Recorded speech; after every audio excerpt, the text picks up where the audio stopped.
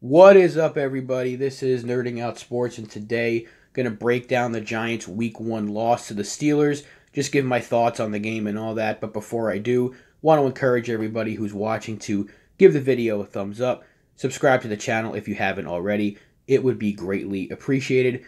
And without further ado, let's get right into the breakdown.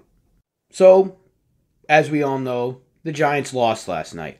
Am I surprised? No. Am I mad? No. I'm more, I guess, like a parent would say, disappointed at the fact that they really did have a chance to win this game. And in typical Giants fashion, they found a way to blow it.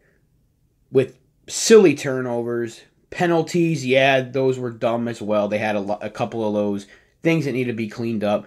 But it was really the turnovers. And I'm not going to come on here and start getting on Daniel Jones and saying he wasn't worth the 6th overall pick, blah, blah, blah. I will give a lot of credit to that Pittsburgh defense. They played great. But it wasn't even really the first interception. It was that second one. I think everyone can agree you just can't have that kind of a turnover inside the 5-yard line. They were at, the Pittsburgh 4, an 18-play drive that was taking up close to 10 minutes of time. I mean, the momentum was slowly shifting back towards the Giants. They were within 6 points. They had gotten a quick stop on defense to open up the half. Then they're marching down the field. Every single third down, it seemed like Pittsburgh was going to get a stop. And then Daniel Jones either kept the play going with his legs or he would find the open receiver, just get a few yards here and there. And they were marching right down the field.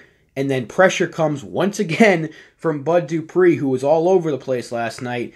And he looked just like Eli out there. I mean, we have seen this a lot from Eli, where he just kind of flicks the ball. He would usually do it with his left hand, Eli. But he just flipped the ball up into the end zone and got picked off. And right then and there, you kind of just felt any momentum the Giants could have built just got sapped away. If there were people in the stadium there last night, you would have heard a collective groan. And you could almost hear it from the non-existent crowd. It was a really demoralizing interception. But other than the turnovers, I'm not really upset with the way Daniel Jones played. He had to throw the ball, 41 times. That shouldn't have happened. Obviously, the Giants need to be able to run the football. 15 carries for 6 yards should not be happening for Saquon Barkley. The run blocking was atrocious. The pass blocking actually wasn't too bad. But run blocking wise, you saw Nick Gates and Cam Fleming get beat all night long, and it was just a real issue. The Giants could not generate a single solid run, it seemed, for Saquon Barkley. I think he had maybe one run of 7 yards, and we're like, oh my God, is it finally coming together? And then the next play, he would just get beat in the backfield for a negative 3-yard play. And you know that Saquon is very good at breaking that initial contact. Just last night, he was getting swarmed by 3 different Pittsburgh defenders at the same time. So obviously, look for that to be cleaned up in this week of practice coming up before the Bears game, because the Bears defense is no joke as well.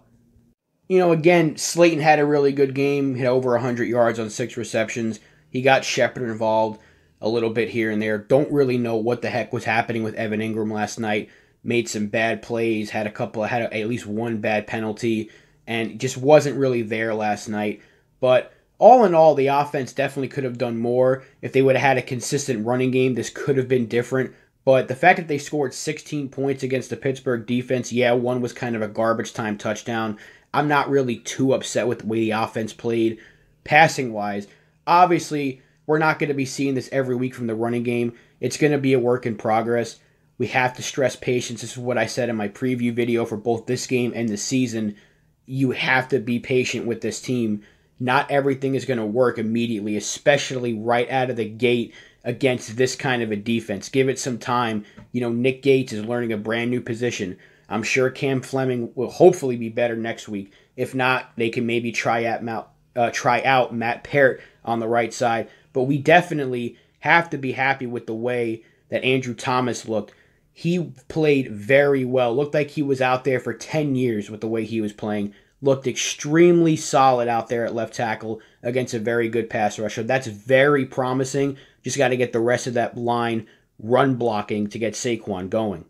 And defensively, yeah, they gave up 26 points. Yeah, Benny Snell seemed to run all over them at the end of the game. They did look a little tired out there, I will say that. They looked a little gassed. And yeah, the Giants had some shot to maybe make a miracle comeback late, but we all knew that probably wasn't going to happen.